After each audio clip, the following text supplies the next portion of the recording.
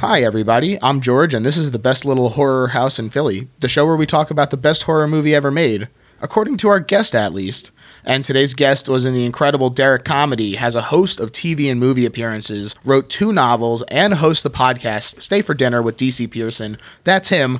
DC Pierson is here. How's it going, dude? Hey, George. How's it going? Thanks for having me. Oh, absolutely. My pleasure. Why don't you tell us a little bit about your history with horror? I think my history with horror began with watching the beginning of the TV movie or TV miniseries Stephen King's It from the 80s at a sleepover, and then it being so scary that we all turned it off after the first 10 minutes and acted like we weren't scared. And then about 20 minutes later, made the kid's mom, whose sleepover it was, call my dad and have him come pick me up because I was too freaked out. A tale as old as time. Yes, exactly. So I think like a lot of people my age, I had a kind of push-pull relationship with horror movies as a kid. Like, you know, we would go to Blockbuster and I would kind of brave a trip down the horror movie aisle to, you know, see all the different cool, scary covers and think like, that must be the scariest movie in the world, and like, you know, freak myself out. But it often had more to do with imagining the content than actually experiencing it. You know, we were mostly watching like age appropriate stuff, I think, at that point. But I had kind of a kick when I was in middle school of starting to get into like the Sam Raimi, like Evil Dead movies and Texas Chainsaw Massacre by director Tobe Hooper, which of course we'll get to in a second. So I had a little bit of a kick with horror of getting like pretty into it, but I never became that just like dyed in the wool horror person. It's always been a part of my media diet as opposed to the main course. But a lot of things that I really like have horror elements or sort of share certain horror elements, and also a lot of the horror that I like shares certain elements as well. And I think I really love, particularly as a grown-up, I think I really love the sort of like social commentary of horror, or realizing the sort of the way it reflects our experiences and the way that there are certain things and certain topics that are very real and very grown up that can really only be explored, or can be explored best through this genre. I think is really interesting and cool. So yeah, so I think that would mainly be that's kind of the brief history of my experience with horror. So first of all, I just want to say that as many times as it's been a similar story with a guest, in that I had a very similar experience with horror growing up as well, but you're the first person who actually also was the It miniseries that scared them off. Oh, really? Yeah. Wow. For me, it was a school trip instead of a sleepover, but I was too scared to admit that I was very, very scared. So I stuck it out and regretted it for years later. But oh my gosh, absolutely. Yeah, it was weirdly, I don't know what your experience was like, but I almost think it would have been better if I would have seen it all the way through to the end. Like we sort of, I think we stopped it right after, we obviously saw the very iconic, like we all float down here, kid getting dragged into the sewer scene. And then, it flashes forward and you're dealing with these kind of cheesy 80s grown-ups, but there's this really scary scene where the main character gets his yearbook down off the shelf, and then he sees his little brother's picture, and the picture winks at him, and then the yearbook starts, pulsing with blood. And that, I think, is when we were all like, this is stupid. We should do something else. This is actually dumb. We're bored. But years later, when I was home alone, and we weren't technically allowed to watch TV during the day if we were like home without our parents during summer vacation or something, but I would still, of course, sneak lots of TV consumption during the day and then just feel massively, massively guilty about it. And one summer vacation several years later, but not that many years later, probably like 4 or 5, maybe more. I don't know. I was like maybe in late elementary school by this point, or early middle school, was like, oh my God, It is on TV. I'm going to watch it, and I'm going to like confront my fear. Just like the kids. Exactly. Yes, exactly. Totally. I didn't even think about that. So I watched it all the way through, and something about getting to the end with the like giant spider and the whole thing, like, and partially I think this is just the resolution of storytelling and it's sort of built in, but I do think getting all the way to the end and sort of having the kind of like big confrontation and a big spider, it just somehow kind of demystified the whole thing to me. And I think also too, I was maybe a little bit older, so you sort of see how things are a movie, or in this case, a mini series. And that probably helped too, I think. So that robbed it of some of its mystical power. So when we were discussing what movie we were going to talk about today, both of the movies that came up were relatively straight ahead horror movies. And so I was curious about how you feel about like horror comedies, and if you like them or if they kind of take away from the escapism of watching a movie because you kind of just start analyzing it. Oh, wow. That's a really good question. I think that horror comedies can be great. I mean, like, as I mentioned, I was, the first kind of horror movie that I really adopted as my own was Evil Dead 2, which is pretty, it's very funny on purpose, kind of beautifully over the top. And there are things about it that are really super scary. And then there's other things that are just genuinely funny on purpose. And so I really enjoyed that. I liked that blend, and it was nice because it's like neither of those elements are apologizing for each other. And I mean, also, I would say, obviously very, very low on the capital H horror scale, but Ghostbusters was, as I'm sure for many of your listeners, like a super duper important, influential movie to me growing up, and was genuinely scary to me, in addition to being silly and crazy and fun and over the top. Even just the opening right away when that librarian freaks out. Oh my gosh, absolutely. Yes. So scary. No, absolutely. So I think that there's no reason that horror comedy can't genuinely be scary in addition to being funny. But yeah, I would say like I was drawn a little more to, when I was thinking about this, a little more to just trying to think about, like, even though horror is not, as I said, like the sort of I guess kind of main course of my movie diet, what are, actual horror movies that I'm really drawn to? Yeah, I think I just like the idea of trying to explore, like, okay, where do horror and my tastes overlap? What's the Venn diagram? Is there a particular subgenre that you find yourself gravitating towards, or is it mostly just as long as it's exploring something in an interesting way? Yeah, that's a good question. I wouldn't say there's necessarily one subgenre. I mean, a really big, important kind of like actual pure horror movie for me at the age when I was first getting into horror and had kind of that kick was Halloween, which is obviously kind of the seminal, kind of arch slasher movie. Right. And I would say also, Texas Chainsaw Massacre, I really enjoyed at that time and did definitely, like, I liked the story of it and how it was made and thought that was really interesting. But also there's kind of the weird, based on a true story, kind of urban legendy stuff around it and all those different things. Yeah. And also it just felt kind of culty and fun and not something everybody knew about. So I don't know exactly what the through line would be, or if there's a particular subgenre, because I have liked a good slasher movie. Like I saw it's a movie you've already done, and I'm not surprised because it's so great. But the Strangers from like 2008, was it 2007 maybe? So good. Oh, so good.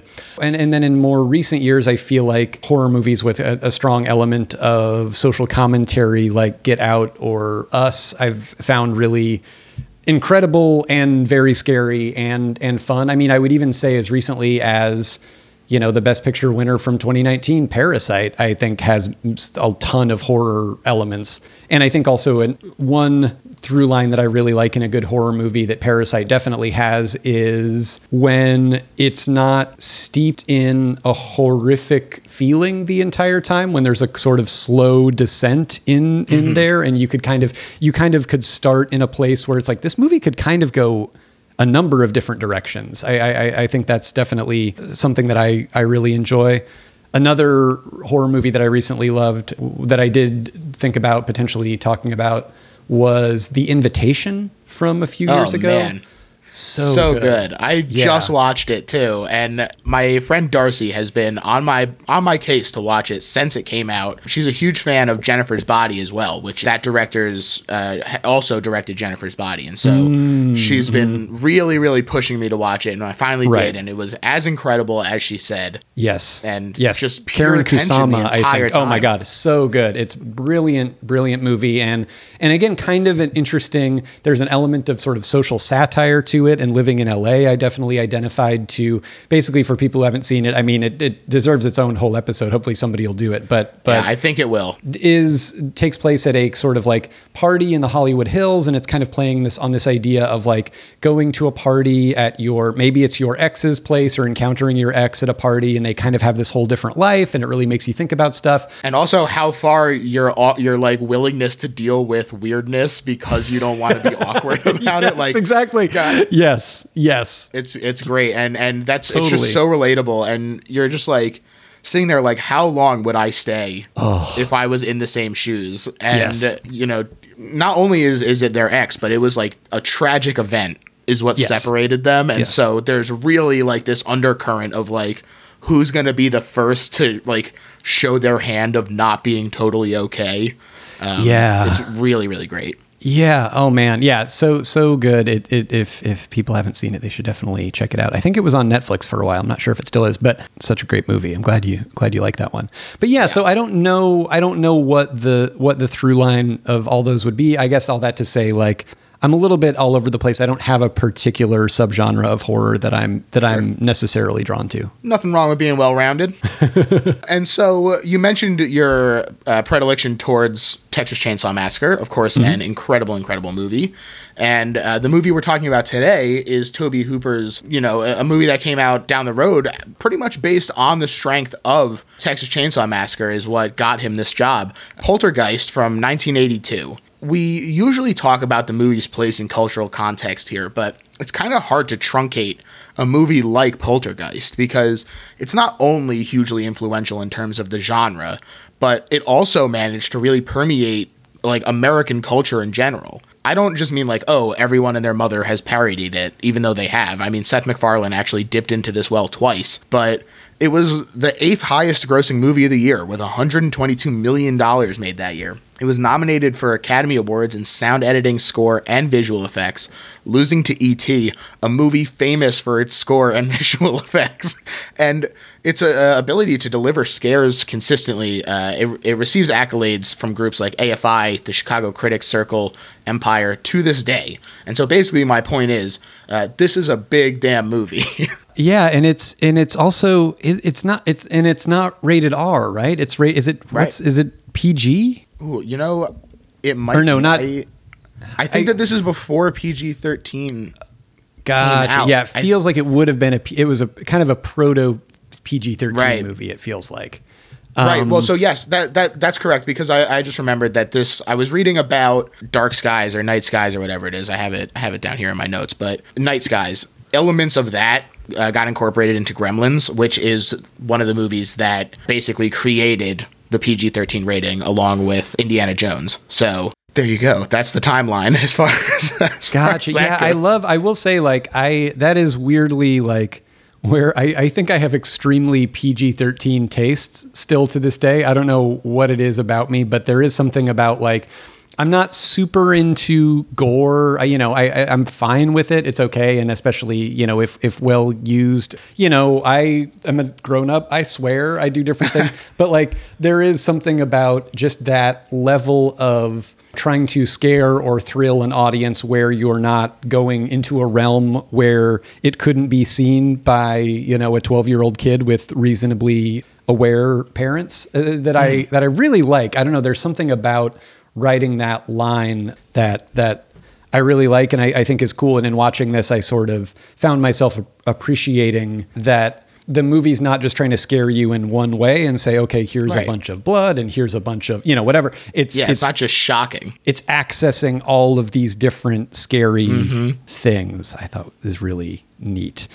But yeah, I agree though. In especially rewatching it, I hadn't seen it in a few years, but I think my way into Poltergeist also plays a lot into why I love it so much. I grew up in Phoenix, Arizona, in a suburb very much like the Arizona suburb that I believe Stephen Spielberg himself grew up in, and a suburb not quite as lush as this one in this movie, but, you know, pretty similar, a kind of like prototypical American Southwestern or Western suburb of the 70s and 80s.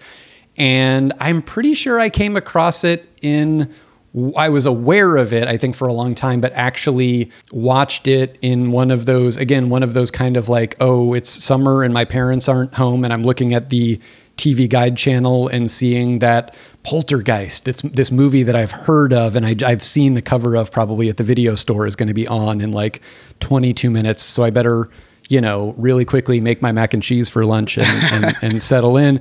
And even before that, I had a couple of like movie books that I had inherited from my parents, because this was before IMDb, and they were definitely from a time before IMDb, where if you liked movies at all, you probably had like 1 or 2 or 3 big, thick books of just sort of being like, here's all the movies, and it would kind of 1,001 movies you exactly, must see. Exactly, yeah. And I can't remember exactly which one of those books featured a Poltergeist spread, but there was this. I remember it being black and white, but photo from Poltergeist. And looking back at the actual movie, it's from the scene in the sort of actual climax of the movie where Jo Beth Williams, the mom, is trying to, is reaching out and trying to keep her kids from being sucked into the other side, basically. And their closet has become this kind of howling Lovecraftian maw.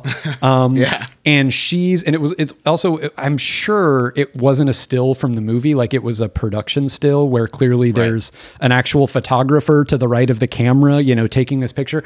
And so it wasn't great quality. I don't even know if it had all the finished like special effects, but there was just something about seeing basically this silhouette of this woman in this football jersey reaching out for these kids and this thing. And it was just so evocative. And even to the point where for a long time, I didn't understand. And I think part of this was just the quality of the picture.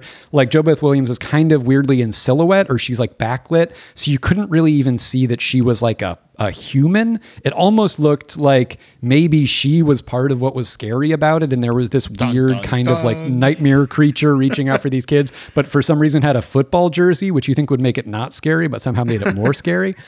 And so it almost like hardwired, how when you're a kid, a movie can be your favorite movie before you see the movie. Mm-hmm, absolutely. It was a little bit like that, where I was already like, the pathways were laid in my brain for liking Poltergeist from just looking at that image and going like, oh my God, I'm so freaked out by this. I have to not stop looking at it. And so then when I finally did watch it, I obviously figured out, okay, it's not everything, it's not exactly how I had imagined it in my head, but it's just playing on all of these really amazing childhood fears. And looking back on it now, having the weird fraught relationship that I did with watching TV during the day, where it was alternately all I really wanted to do with these like summer vacation days when I didn't have to go anywhere and there was nobody else around.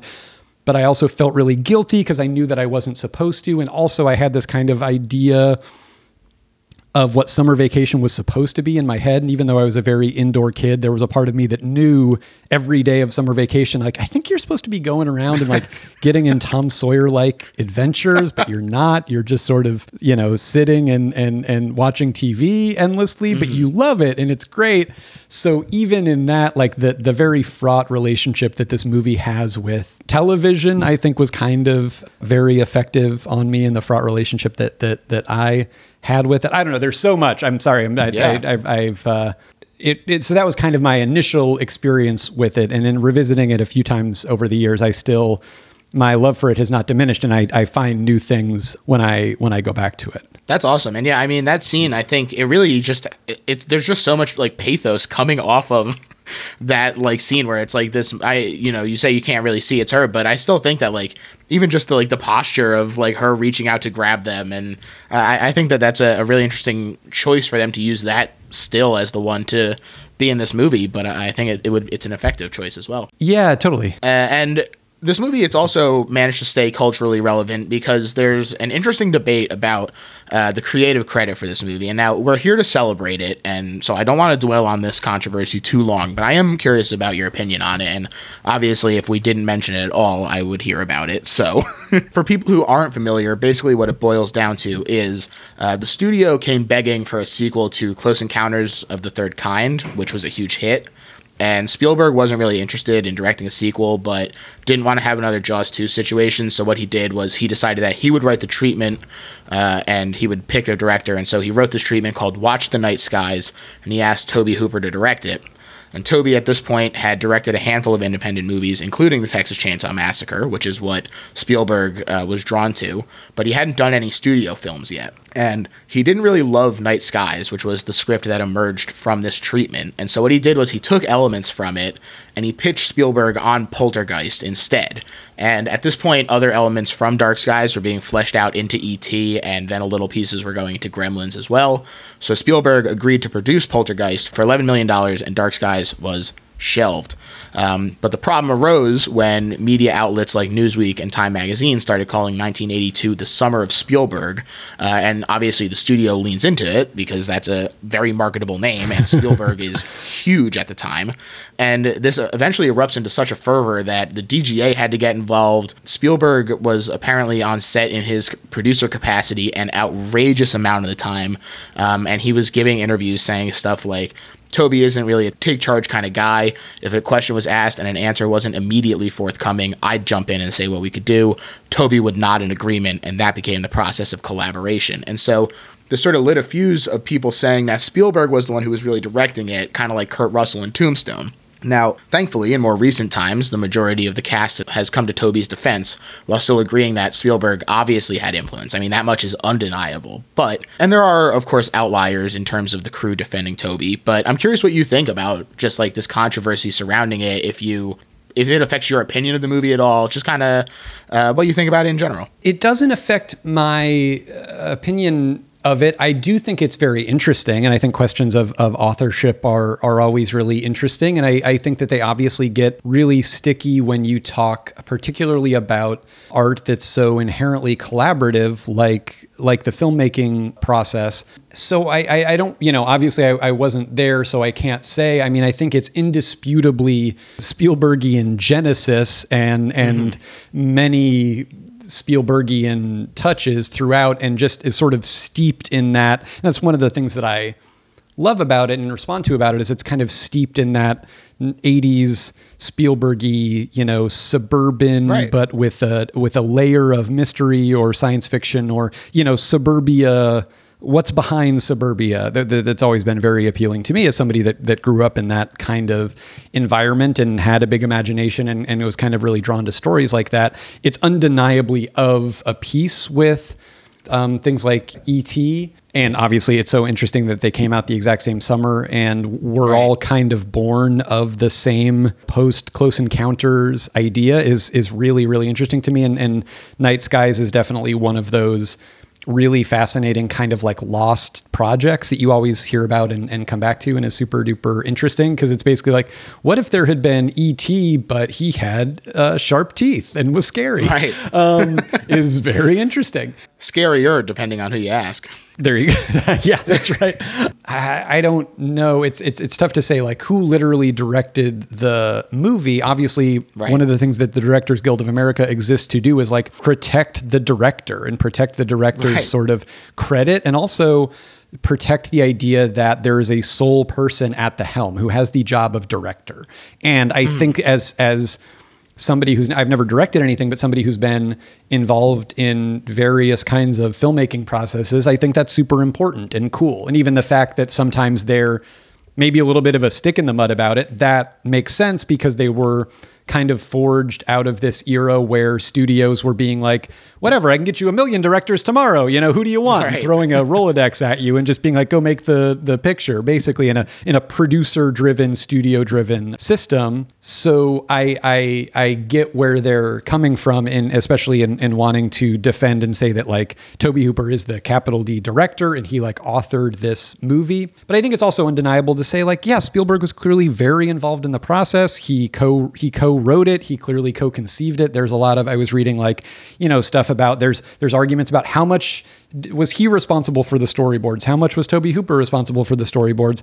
And then ultimately, if you look at the movie, you go like, this is super Spielberg-y. There's constantly, people that giving the famous, Spielberg look or whatever it's called, where you're sort of staring kind of off. Yeah. And the camera pushes in and it's extraordinarily effective. But other movies have that weren't directed by Spielberg. That doesn't mean they were directed by Spielberg, but I could imagine, obviously this is Spielberg at his kind of most huge, as you were saying, him as the biggest cultural force in movies. And I'm sure he was really feeling himself. And I'm sure that when things came up on set and Tobe Hooper was kind of probably hesitating because he was like, Spielberg is my boss, effectively. He hired me. That he was being a little he was probably deferring to him a little bit, which is understandable. And I do think you get in environments specifically on, especially on like TV shows and different and other types of processes that are filmmaking processes, but aren't literally when you're making a film, that there can be at, Video Village where everybody sits in their little director's chairs. Sometimes there can be a little bit more of a push and pull than just literally a guy sitting in a chair with a megaphone saying how it is. And it wouldn't surprise me that Spielberg would avail himself of that. And I don't think that's probably the only movie, hardly, where that kind of thing has ever taken place. But I don't think it diminishes Tobe Hooper's role any, because I think we both read a lot of the same stuff. A lot of the cast has credited him with being very hands-on, and if they had a question, he was the person that they went to and whatever, which I think is great. And I don't think that I don't think you need to say like Steven Spielberg secretly directed this movie to put it in part of in a Spielbergian universe, and just as somebody that's also a big fan of like music and musicians working together in different collaborations. I think it's cool when you sort of have projects where it's like, yeah, that's not that person's project, but it is kind of in their world and it is sort of secretly kind of one of their projects. I think is cool. I'm not as hung up on exactly who authored it, but I could also understand if I'm Tobe Hooper, I would definitely feel differently. But I by no means want to take any of the actual directing credit away from him. It seems like he really did. He was the director. You know what I mean? It also seems like he had a producer that was very hands-on and a writer that was very hands-on. That's not that uncommon. Yeah, I totally agree. And I think that, first of all, everyone said that Spielberg was on set a lot. And so if your producer is not only looming on your shoulder, but it's also your first studio movie and that producer is Steven Spielberg, of course you're going to do a lot of what he says. Yes. But I think you can still feel Toby as well in a lot of the darker moments and in some of the humor that really reminds me of Chainsaw 2. So while No Man is an Island and there's absolutely undeniably an Amblin sheen to it, as far as I'm concerned, Tobe Hooper is the director. And I think that it's really unfortunate that, I when I was reading a bunch of the trivia and stuff, people it was literally saying like director Steven Spielberg, and it's just like, oh man, poor Toby. Yeah. That is it's a bummer. I think it's one of those things where it's like, it's not just a trivia fact that Tobe Hooper is the director of this movie. It's real. It's a real thing. It's a real credit. These credits are what they are for a reason. And so, in addition to Toby's work directing, the movie stars Craig T. Nelson and Jo Beth Williams as Steve and Diane Freeling. Craig T. Nelson is, of course, Coach and Mr. Incredible, so another two great credits there. And they live in a planned community called Cuesta Verde in California. Steve is a successful real estate agent developer who works in this community. That's why he lives there. It's kind of like, if you've seen Arrested Development, similar sort of situation.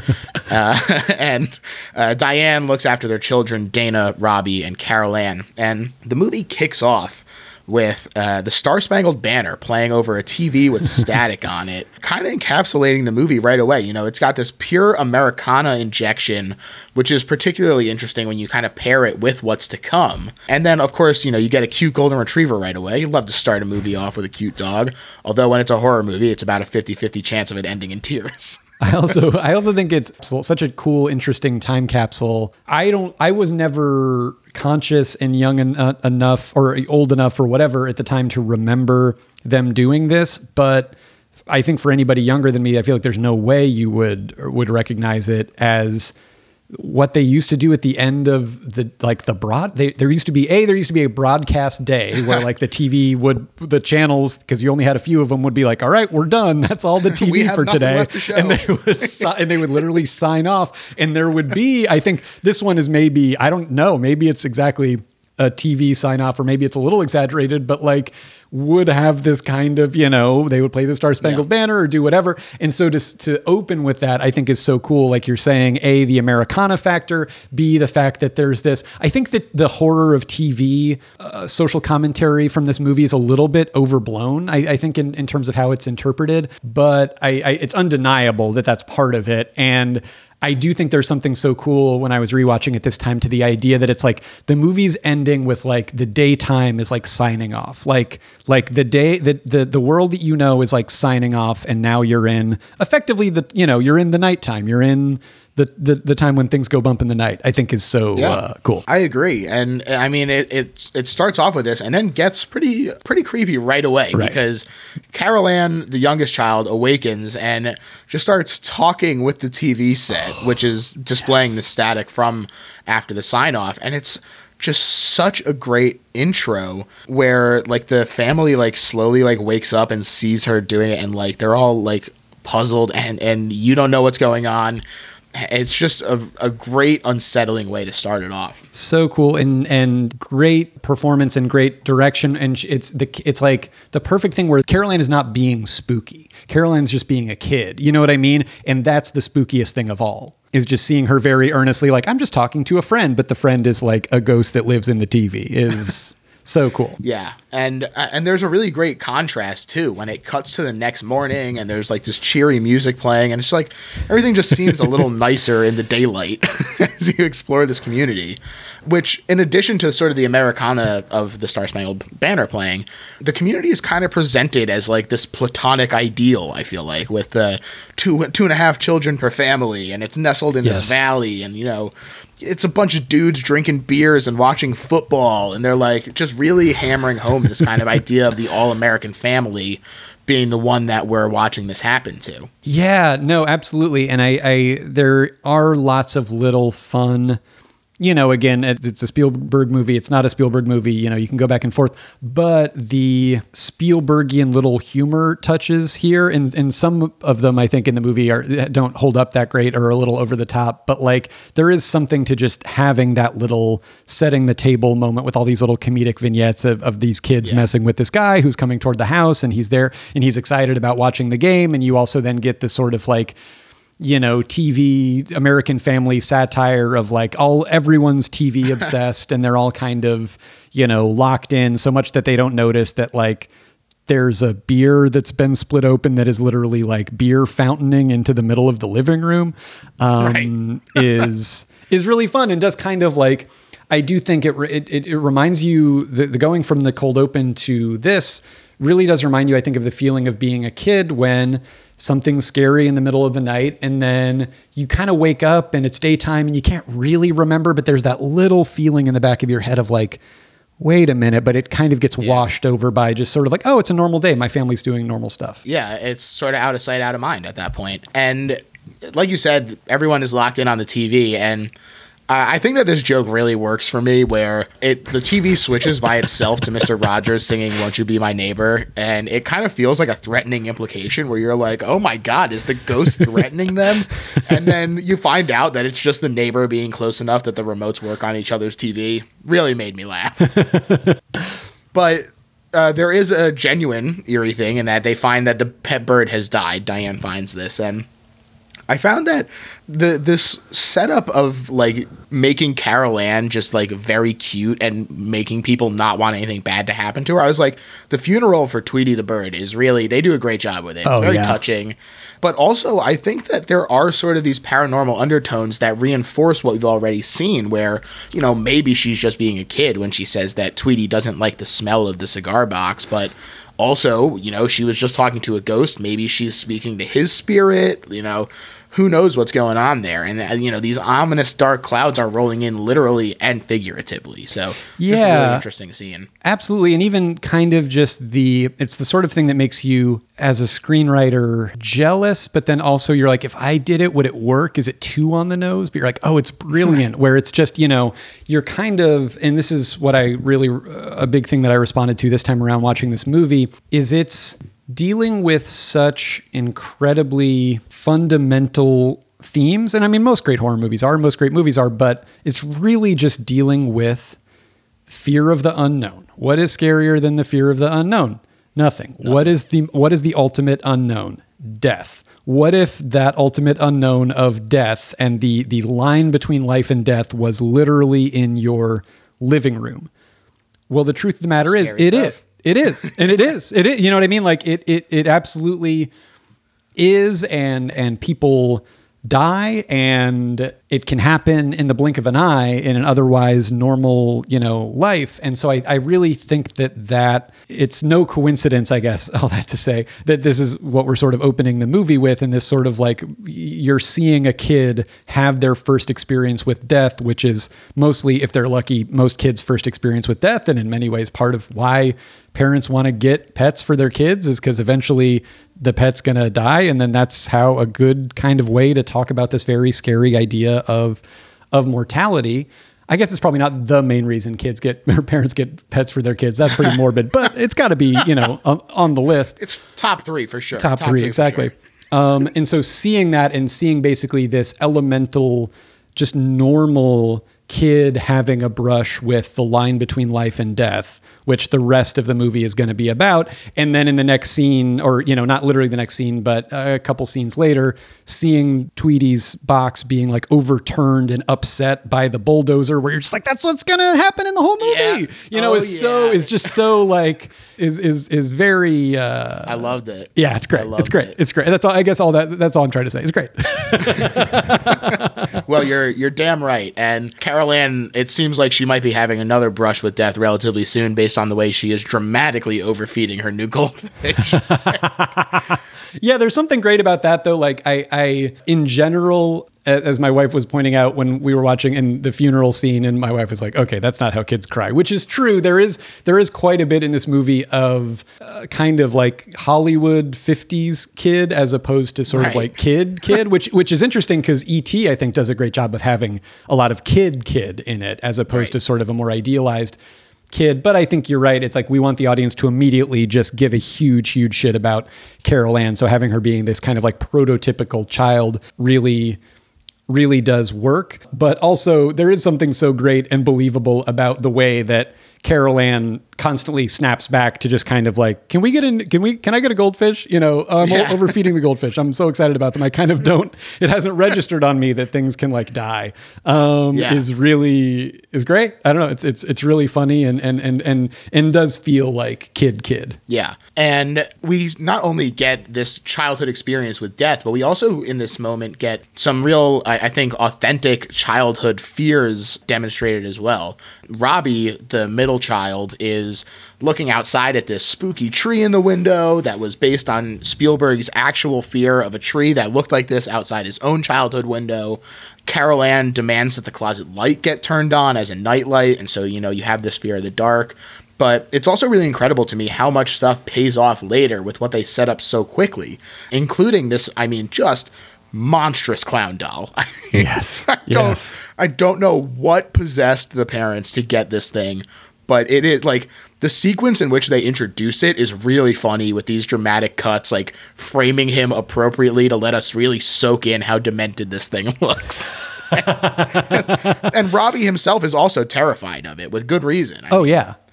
And it's great too, because it does at the beginning here kind of like throw your eye a little bit and you're thinking, okay, wait, is the clown going to be spooky? Oh no. Okay. The kid's afraid of the tree. It's probably not going to be the tree. It's probably going to be the clown. Okay. And then I didn't even really fully process the idea that we're introducing the closet, which is so pivotal with, we're going to leave the closet light on, and that's going to be that the closet's scary, but it's fine because the light's on. Oh, wait, it's not because it's a portal to, this sort of like between worlds region.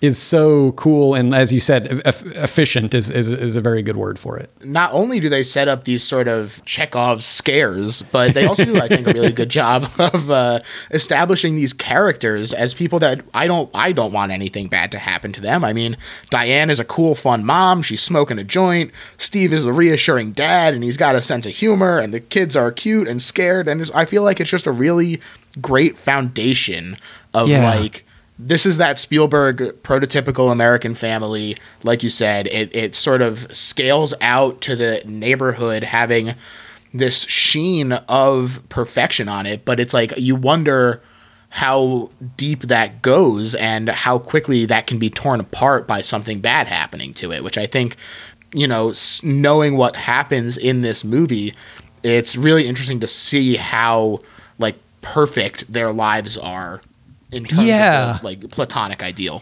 And there's something, a couple things about what you pointed out. I agree. I love, and I remembered a little bit, even not having seen the movie in years, you know, this scene with Jo Beth Williams and Craig T. Nelson kind of sitting, and she's smoking a joint, and they're just kind of hanging out, and they're kind of talking about nothing and just kind of blowing off steam at the end of the day. And it really has this feeling of, I don't know, it's neat. I remember being a kid and kind of thinking like, oh, weird. You know, I don't know. You're just sort of like, is that, you know, what grownups do? They're just kind of not, I don't even know if it would have registered on me because they're kind of not talking about anything. And it has such a great, it's like the best of sort of like 70s derived filmmaking where you just have these adult characters that are just kind of goofing off. It wouldn't surprise me if some of it was maybe a little bit improvised or whatever, where it's, you know, I mean, maybe not. The camera work is very tight. Stuff, yeah, exactly. It's very, which call forward to Mr. Incredible, I guess. But it really is kind of, there's something so great about it. And I think that in a very, not necessarily, but in a very, like, I guess I would say, like, if this movie were made today, I could imagine that scene being packed more full of direct sort of, but honey, remember you had that problem with your thing. Yes, well, this is my character's thing. But remember your character has this thing where, yeah, I guess that's my arc that I'll have to whatever, you know, where it is really... Remember, the company is planning on moving the cemetery in a couple days. You know, overtones as opposed to undertones, where what this scene does is really just let us kind of like hang out with these people and just get to like them because they seem like normal people and is really, really cool. I really appreciated that in what is largely kind of a very Hollywood, you know, commercial movie by design. I think it was really smart. And then also too, I do think it's interesting with Craig T. Nelson with the dad, where it's like he's reading this Reagan, this kind of, it looks like a cheapo Reagan biography. Right. And there's a line, you know, Jo Beth Williams has a line later about like, you know, just remember when your mind used to be open. Okay, go with me here for a second. And there's this feeling that Craig T. Nelson maybe for a long time, or maybe somewhat recently, has kind of decided like, no, you know what? I need to like fully grow up and fully be this suburban guy, and things are the way they are. And I have this job and I sell these houses, even though when we see him selling the house later, he seems a little bit ambivalent about it, even though he finds out, even before he finds out that it's literally built on a graveyard.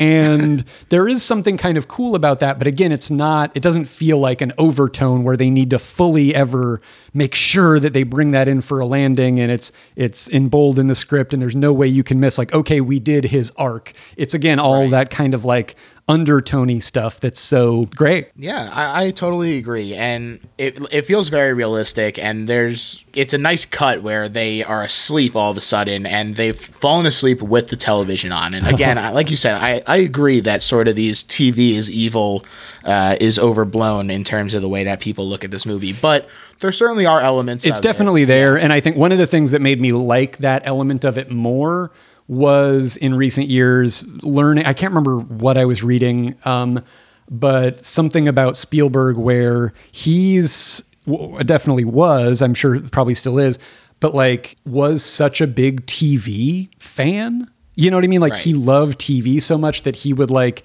he insisted that they, back before DVR or the internet or anything like that, that like episodes of, and it wasn't even like some really cool show, I don't think, but like that some episodes of some just like network drama or cop show or something be like taped and like brought to him overseas, like next day air when he was shooting something overseas in the 80s. Gotta have his stories. Yeah, you know, and just kind of like there's something so cool about that you just imagine him being like a little kid in the 50s in his cowboy hat in front of the TV, just like, okay, what's going to happen this week on Gunsmoke, you know? Right. And so I think it's like, I think I used to think of the TV thing in this movie as basically a movie person saying, no, TV's bad. And I think in this, it's sort of him saying like TV is very seductive. And I think it works even better if you view it less as a thing about literally TV and more as a thing about kind of like, I don't know, you know, things that can kind of distract you from what's actually going on in your life, whether that's selling tract homes or bad TV. I don't know. Yeah, I think that's a really great framing of it. And it definitely is sort of the way that, you know, the fact that they've fallen asleep with it on still and that it's sort of just there all the time as like this comfort for them. And, you know, certainly it's not quite the same now that there are 24-hour TV schedules, but when you had these sort of staticky sign-offs, you know, it's just like this warm tone. It's some nice white noise, you know? Oh, yeah. You could fall asleep to that. Absolutely. And to give Carol Ann some credit, I don't know if you ever did this, but like when I was growing up and you had the like standard def TV where if you didn't have cable or there wasn't a channel on that particular channel on your TV and it was just static and you got really close up to it, it looked cool and weird. Like it was a cool, weird little, it looked like weird little bugs or something. It was really neat. Get a little shock from the static. Absolutely. That was a whole afternoon. Absolutely it was. And so Carol Ann, she wakes up after this sign off and she does go over to it and she gets real close and she's just like entranced by this TV as these whispering voices start up and suddenly a ghostly white hand emerges from the TV. And I'm like, look, maybe the effects don't hold up perfectly in today's world, but like if you put yourself in the time period, not only is it pretty impressive, it's still, I think, a fun jump moment when it first comes out. Yeah, I would agree with that. I think that, this literal effect held up for me maybe the least of any of the ones in the movie.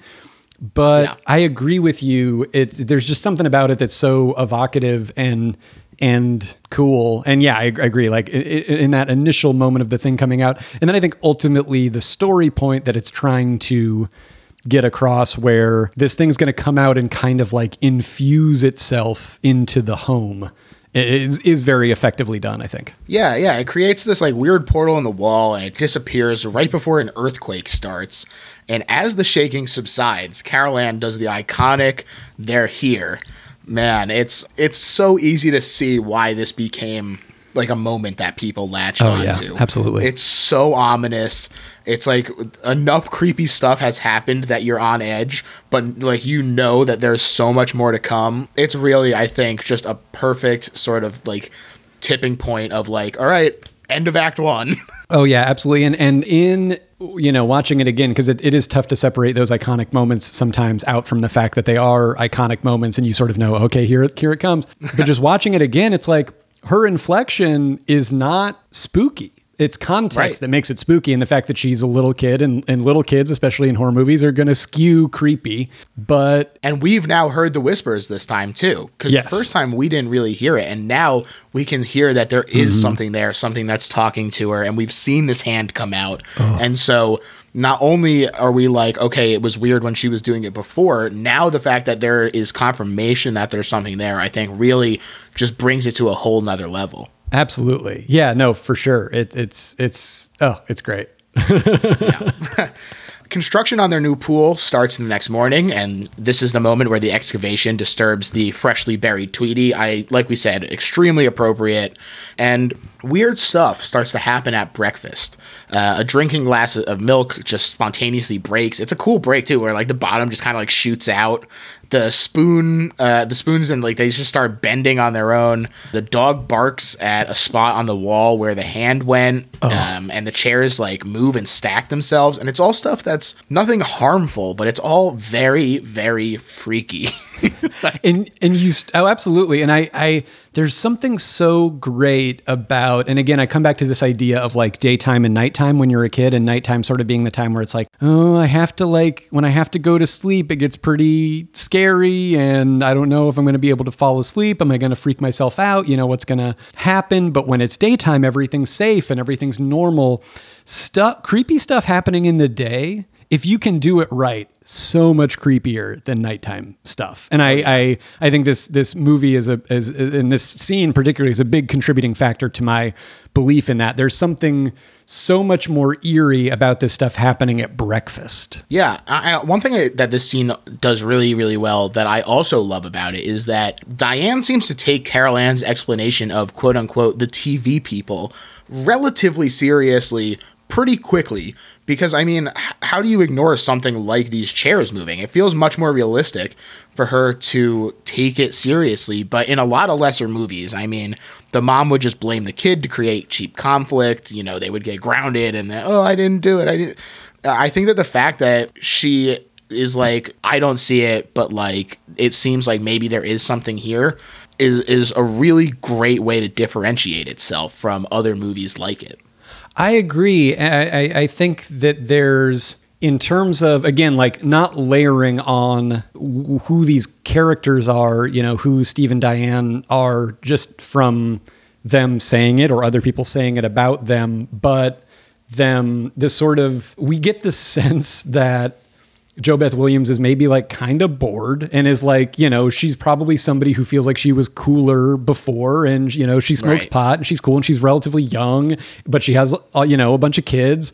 And you get the sense that she's a little bit stoked just to have like a change of pace. You know, like there's something that she, exactly what you said, takes Carol Ann's explanation somewhat at face value and is just a little bit like, is definitely concerned and a little bit freaked out, but also kind of excited, and just goes right into sort of exploring what this is and doesn't need to have an explanation right away, but is just kind of down to be like, I'm doing this thing all day and it's so, you know, it's kind of fun. And it's just a part of nature. It's something we don't fully understand, is so wonderful. And she plays it wonderfully. And then I also have to give props to just the sort of practical gag of, okay, she pushes all the chairs in, then she leaves the room. Then all the chairs are just very clearly like pushed away from the table. Then she pushes them all back in. Then she walks into the kitchen, and in the same shot comes back and they're all, you know, stacked in this crazy, physically impossible way in the same, you know, without a break, that really sort of sells that gag is so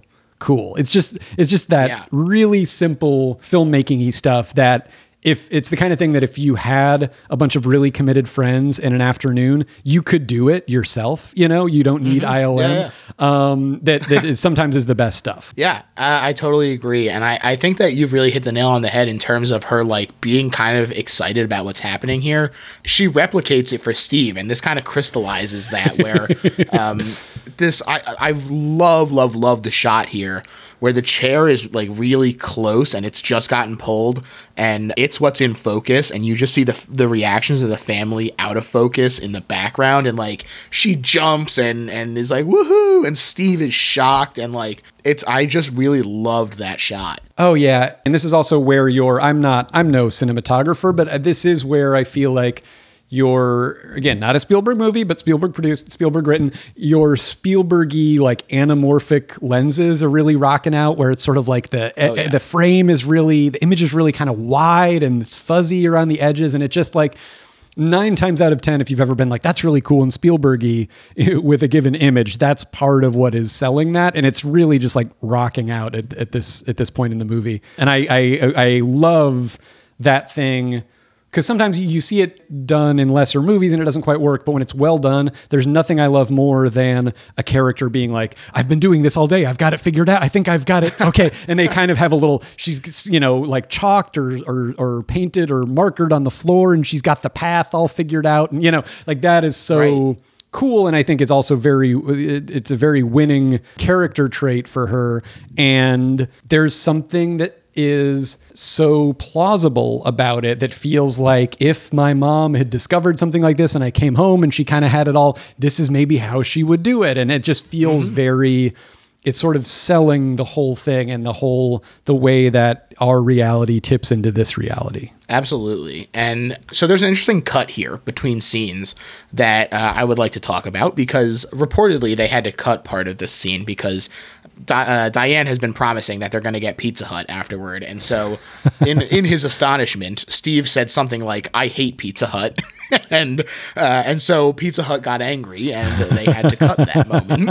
But that's hilarious, because it is. Yeah, I agree with you. There is a little bit of you're like, did I miss something? Was this supposed to be, how motivated was this cut supposed to be? Right. But so here's the thing, though, is that I think that with the dazed look on Steve's face, that is what the focus is on right before this cut. I think it does actually still work as him like being in shock and just kind of like blacking out for a second as like Diane is explaining what's happening, especially based on the way that they're acting in the following scene, where they are just babbling like loons when they go to ask the neighbor if he's experienced anything weird.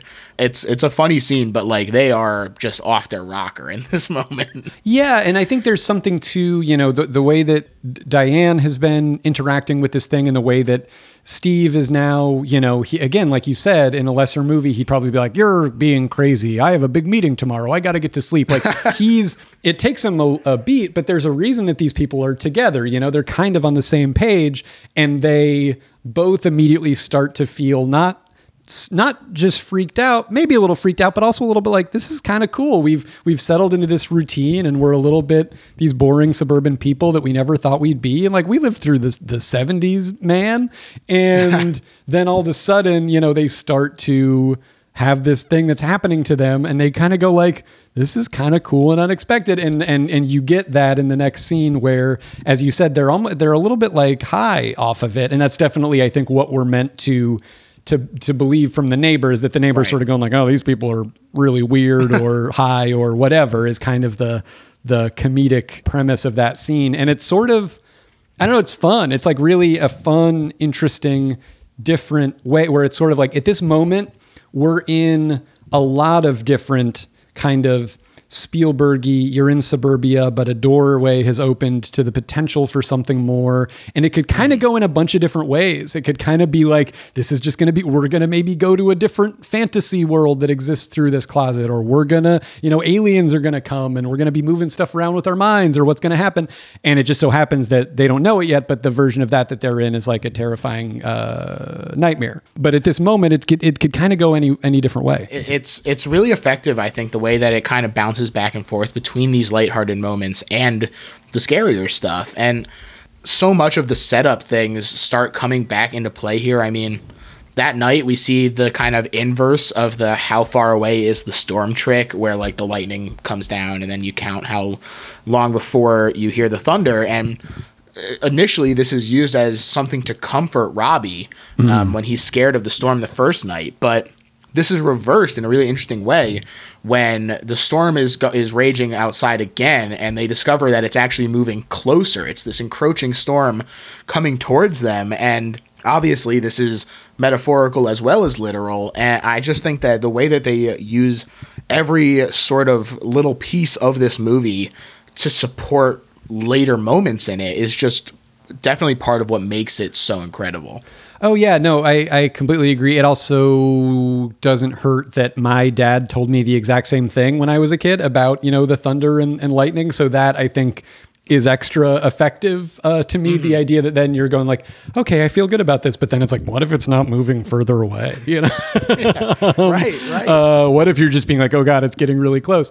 Super duper effective. And then as this movie does many, many times, brilliant use of mundane things made scary, or things that can shade into being scary in the right light, used in that way. And when you were mentioning earlier that, the tree is based off of an actual tree outside of Spielberg's house when he was a kid that he was afraid of, that's like no surprise whatsoever. You feel that. You feel that this is made by people who are going, hey, remember when you were a kid and things were really, really scary? What if you were right? Is always, I think, such a great place to start. And this movie shows that. Absolutely. And right he is, because in this moment, the scary tree comes alive and grabs Robbie through the bedroom window, straight up tries to eat him.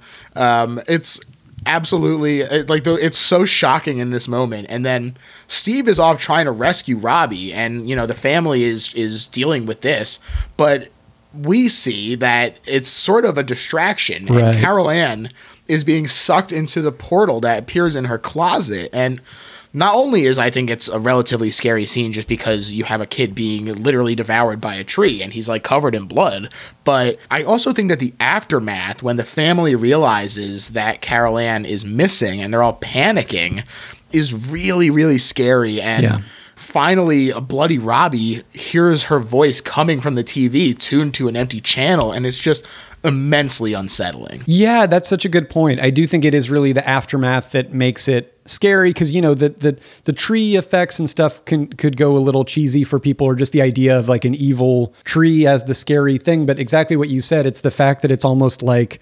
the evil force or forces or whatever are kind of throwing your attention so that they can steal Carol Ann is really what is the scariest thing. And that moment afterward, it's when they're all running around and the mom's being like, oh wait, okay, you found her. Oh wait, you did. Oh no, you didn't. Oh God. Like that moment. I think that, I don't have kids. I've never had to have that what I could imagine just being an unbelievably terrifying moment of thinking maybe you have lost track of your kid, but like her thinking she's going to have that moment of relief and then not having it is so scary. And then having it, exactly what you said, having the other kid. And I think this is that kid's best moment, certainly in the movie, super effective of, he's the one who's kind of realizing where she's gone is so effective. Yeah. And I think that while maybe less people have experienced the being a parent aspect of it, I think that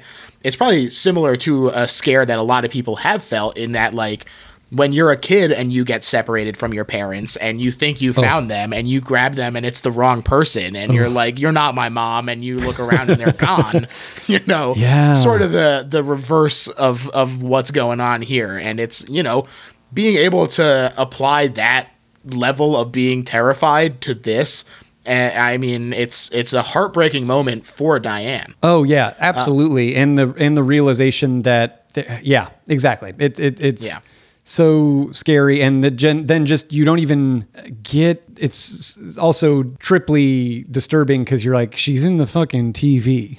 You don't get a relief. Like, this is the first one where there's not an immediate relief from the scare. It's just great. And then a group of parapsychologists from UC Irvine, Dr. Lesh, Ryan, and Marty, come to investigate. Beatrice Straight, in particular, does an amazing job here as Dr. Lesh. She's great in Network, too. Just a really, really great actor. And it's so funny hearing them be, like, propped up as the experts, and you hear them bragging about watching a truck move 9 feet in 7 hours, and then Steve is just completely unimpressed as he opens the door to reveal a whirlwind of stuff going just absolutely buck wild. Such a great moment. And yeah, I agree with you. That scene where Craig T. Nelson is enlisting their help, it's cool that the movie goes right there, like that it's sort of, we've established like already earlier in the film that it's like, there's not really a whole lot of people you can call for this kind of thing. And then she is so great and has that kind of a weird, slightly otherworldly energy, but also has exactly the energy you want from when you are in a really scary situation and there's somebody that's just going to come along and be like, I'm going to help you. It's going to be okay. But there's a little bit of that person inherently has a little bit of the ghost on themselves. They're a little bit spooky or a little bit weird, like there's that too. And it's so neat. And that scene is so great. And that the sort of like the fact that you don't really see, I think, the reverse of Craig T. Nelson until the very end. Just really great camera blocking. Just such a great scene. Tells you so much so fast. I agree. And basically what it boils down to is they determine that the Freelings are experiencing a poltergeist intrusion different from a haunting, in that a haunting affects an area, like a house, as opposed to being associated with an individual. Duration is also a factor, but basically they say that since Carol Ann is the first birth in this community, she was born in this house, that's her life force is what's attracting them. And so that's what makes it a poltergeist. But I'm going to go ahead and I'm going to spoil part of this movie for people who haven't seen it already. That's not the case. This whole title of this movie is a damn lie. We find out that it's because it was built on the graveyard. And so it is a haunting, not a poltergeist the whole time. Yeah, that never feels fully resolved to me. You know, like it almost feels like there were a couple of different versions of like pages flying around, and it was a little bit the 80s. So everybody didn't quite, wasn't maybe fully keeping track. Yeah, ignore it. No one will know. Which is fine. Like I that's always the least interesting. And I'm sure I'm not the only one who feels this way. The least interesting part of any horror movie or anything like this is the big explanation. Right. And so it doesn't really bother me, because also I think it also underlines that these people don't really know what's going on. And there's also some it wonderful... It doesn't actually bother me either. No, I know, but it is, you're right. And I did, even watching it, revisiting it this time, I was like, wait, I thought a Poltergeist was the house one, because this whole movie is the house, right? Wait, what?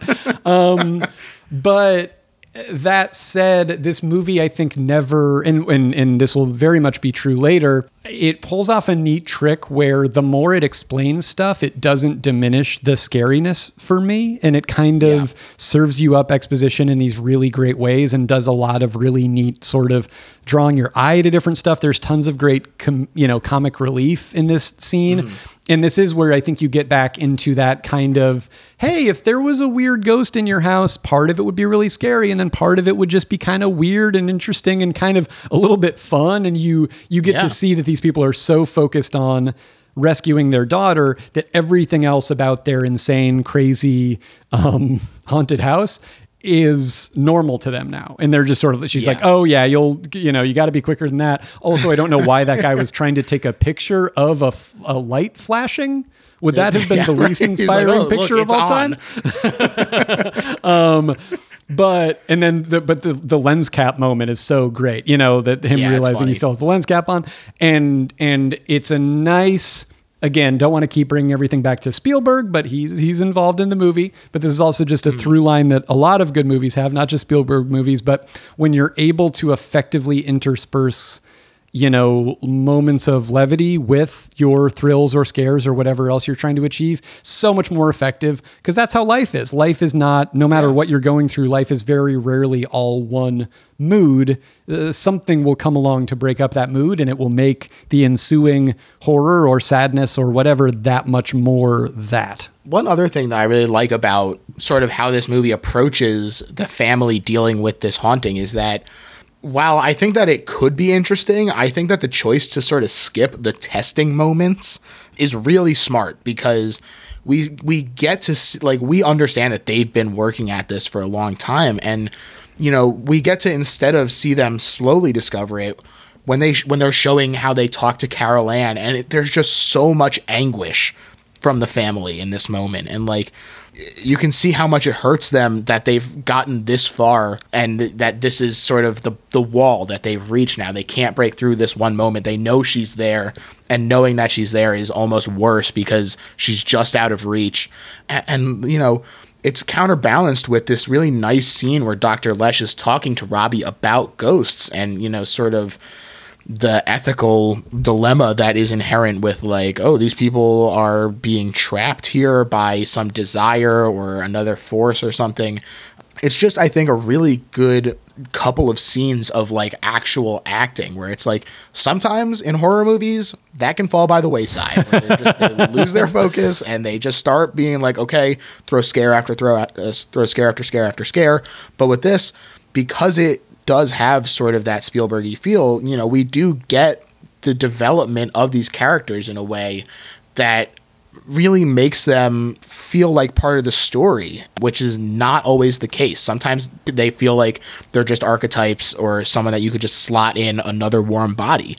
And that, I don't think that that's the case with this movie. Absolutely. And I one thing I was realizing watching it back this time is so much of this movie is actors just talking to a disembodied voice. There's somebody who is there but is fully not there, and somebody who is physically present but not physically present at all. And it's so effective, and you never would think it would be.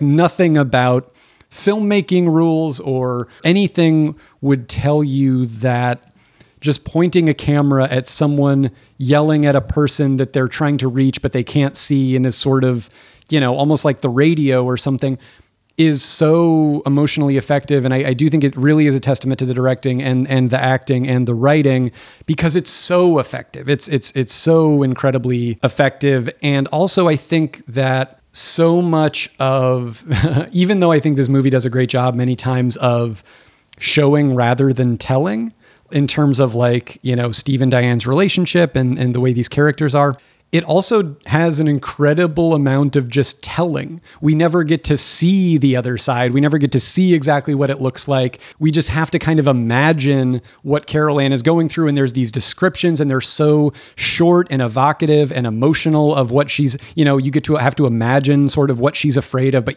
she's really scared. And it just cuts through everything so primally, because it's a little kid and they're afraid. And you see the mom just in the parents in anguish, is so effective. And nothing about, the sort of bedrock rule of show, don't tell, and it's a visual medium, would tell you that this would be as effective as it is. But I do think it's a testament to the power of acting and the power of, especially, I've never seen this in a movie theater, but why sometimes you should go see dramas on the big screen, because seeing a great actor's emotions 30 feet high is so incredibly compelling. And that it's a cliche, but that can be the best special effect money can buy, is so cool. And then I think too, I don't know, I do think there's so much about this movie, not to get too whatever with it, but like, right now, I mean, I don't know when people will be listening to this, but when George and I are recording this, it's like it is in the quarantine in the midst of the pandemic and stuff in the spring of 2020. And if there's a different time period than this, absolutely let us know what it's like. We would love to know. But there is something very evocative or effective, I think, about this movie, particularly at this moment, of this idea of being like separated from people, but they're there. I found that to be a little bit emotional at this moment, or it kind of hit me in a different way, I think. Yeah. And then also too, the idea that like, I don't know. I think it's going to be true in so many different moments in this movie. Like the idea of like having these actors just talking to this little kid's voice that was probably, when they were actually shooting it, the script supervisor very casually reading off, between cigarettes, "Mommy, I'm scared," and then it's just really a testament to the director and to these actors. It's so great. It is. And I also really like that it's not, they don't do this at the expense of scares though, because I mean, just the very next thing, in the middle of the night, Ryan has some truly messed up hallucinations, including a steak crawling across the counter, then turning itself inside out, his food rotting and having maggots on it after he was eating it. He claws his own face off in the bathroom. And I mean, first of all, maybe it looks a little goofy now, but I still think that it's relatively effective when you see the like drops of flesh like in the sink. Those still look great. And the hands are actually Spielberg staring at the fake face, because they only had one copy of it. And so they were like, we don't trust ourselves to not screw it up. So if you mess it up, then you're the one who's responsible for it. As oh, wow. That's crazy. He did it. Huh. Yeah. And, I love, certainly there are some CGI moments in it that maybe don't hold up perfectly, but there are plenty of practical effects in this as well that I think do hold up really fantastically. This crawling steak was done by using just a straight up real steak, which was laid over like a slot cut in the tile in the countertop. And they just had 2 wires fastened to the bottom of it and just made it crawl like a caterpillar underneath it, from like an operator just hiding underneath the counter. This is sort of the similar thing with the chairs. It's just people creating this sort of set and setting things up onto the table, or when they're moving it across the floor, it's someone with a wire underneath wobbling the chair and then dragging it across. Things that are simple but really, really still work. Easier to look past some of the effects that maybe don't hold up quite as well. Yeah, I think it's the fact that they're doing all of these different types of scares, so you never quite get comfortable or see, literally, see, or figuratively rather, the wires, a little bit. Like you can start to, if a movie does similar tricks, you know, too many times, I think is so great. And the fact that like, as a kid, I think you always think you want to see the source of these things. You want to see the big bad, you know, what's causing all this stuff. We want to see into the evil world where all this stuff is happening with her. And it is, you know, from Jaws all the way to now, and it can be a little bit overblown, but there is something about not getting to see that and see where she is and just see the manifestations of it. And I think that can vary in effectiveness throughout the movie, how those manifestations manifest. Obviously, you know, different ones of them hold up in different levels, but I think like taken as a whole, the variety of scares and the way that this movie keeps you on your toes, and the fact that the scariest thing, this place where the living and the dead or the dead are realizing that they're dead and actually passing into death, you don't actually really get to fully see. And when you do see these like souls, you're kind of only seeing them on grainy video, which is very effective, is so cool. Yeah, and it's kind of beautiful too, watching these spirits like move around the house like that. And you sort of can put yourself in their shoes of like the fascination of watching it. You know, we're doing the same exact thing. We're staring at a screen, watching these lights move around, and we're fascinated just as they are. I agree. I think that it's really effective. And, you know, it sort of plays on our knowledge of, like, we know sort of what ghost movies and stuff look like. And, you know, it sort of leverages this knowledge of like, oh, the little scribble meter, you know the one, it's scribbling. Yes. And like it stops being a thin line and it turns into a wall of blue. Yes. No, absolutely. And yeah, and I don't want to brush past either. You mentioned it, but I just, to circle back to it for a second, Dr. Lesch's monologue again about where she's, you know, talking to Robbie about, you know, ghosts and why people don't want to go to the other side and whatever. You know, we've seen it before and since, I think, so many times in movies and explanations of ghosts and what are they and whatever. And on a basic, you know, dialogue level, it's cool, but it's it's fine, but it's not like, it's so much about her performance, I think, and selling the authority of being this person, while she's also not, as a kid, I feel like, or even as a grown up, not giving you a fully satisfactory answer. And she doesn't even fully know exactly why these things are the case. And I think that sort of speaks to the sort of central, you know, mortality theme of this movie, of sort of going like, but wait, why is it like that? And why don't people know they're dead? And do they want to be dead, or do they not? Or what, how aware are they? That is so inherently terrifying, and is the kind of thing that when you're a kid and you first learn about death on up to literally today is the kind of thing that is the most, like, I think the most innate fear possible is just like, what happens? Why do we have to die? What happens afterward? So scary. And so there's something that I think is so effective about a lot of that coming across in just this doctor giving this speech where she's not trying to be scary and say, oh my gosh, it's so scary. She's trying to just explain it and say, this is what happens.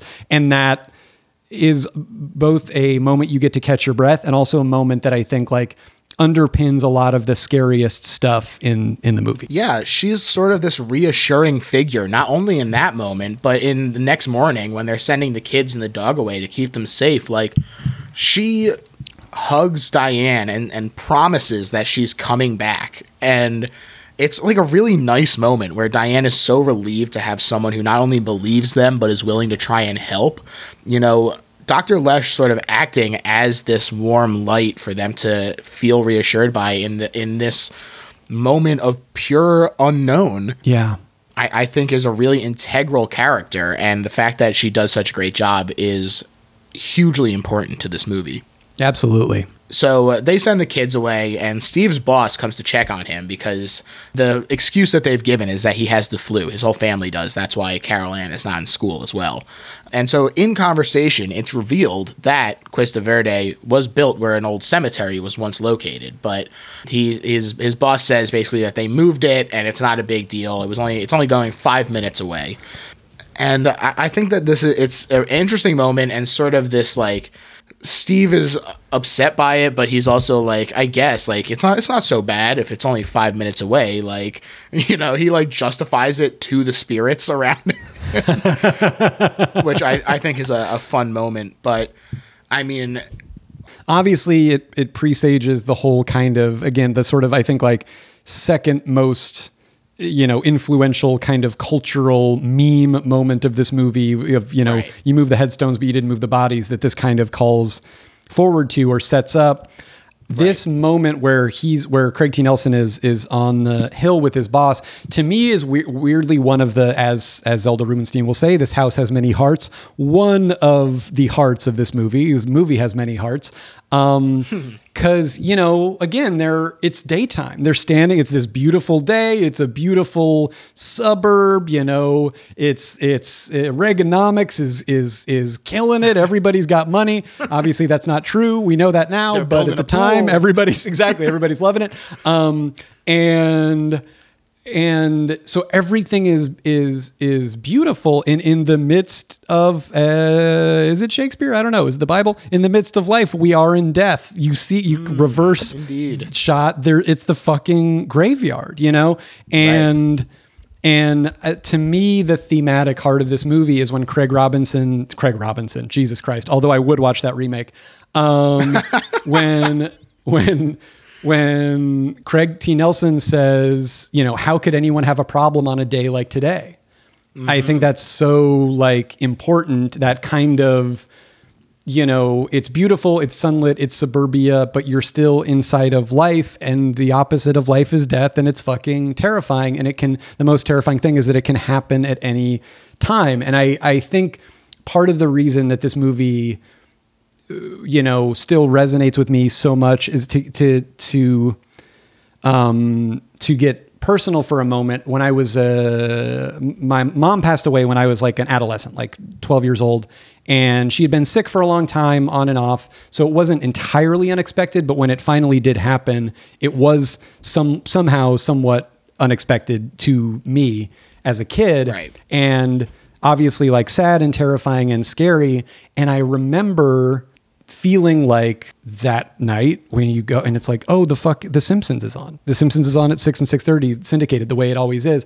And having that feeling of like, oh, the world is just still going, even though my life is shattered. And in the midst of that, everything else is still just occurring, is tremendously resonant to me. And it's still very resonant about this movie, and this idea that you can be inside your life and this anxiety, this thing that never goes away. You can be as safe and suburban and Reaganomical as you want to. It never goes away. And then I do think too, the other thing that is a thematic heart of this movie in this scene, and goes a little bit back to Jaws and stuff like that. And I do think is, I don't want to be tacky, but it is very resonant right now to me in a genuine way, when his boss says, "It's just people." Yeah. You know what I mean? You're just like, and it's the mayor in Jaws just wanting to keep the beach open because it's a big tourist weekend. Yeah.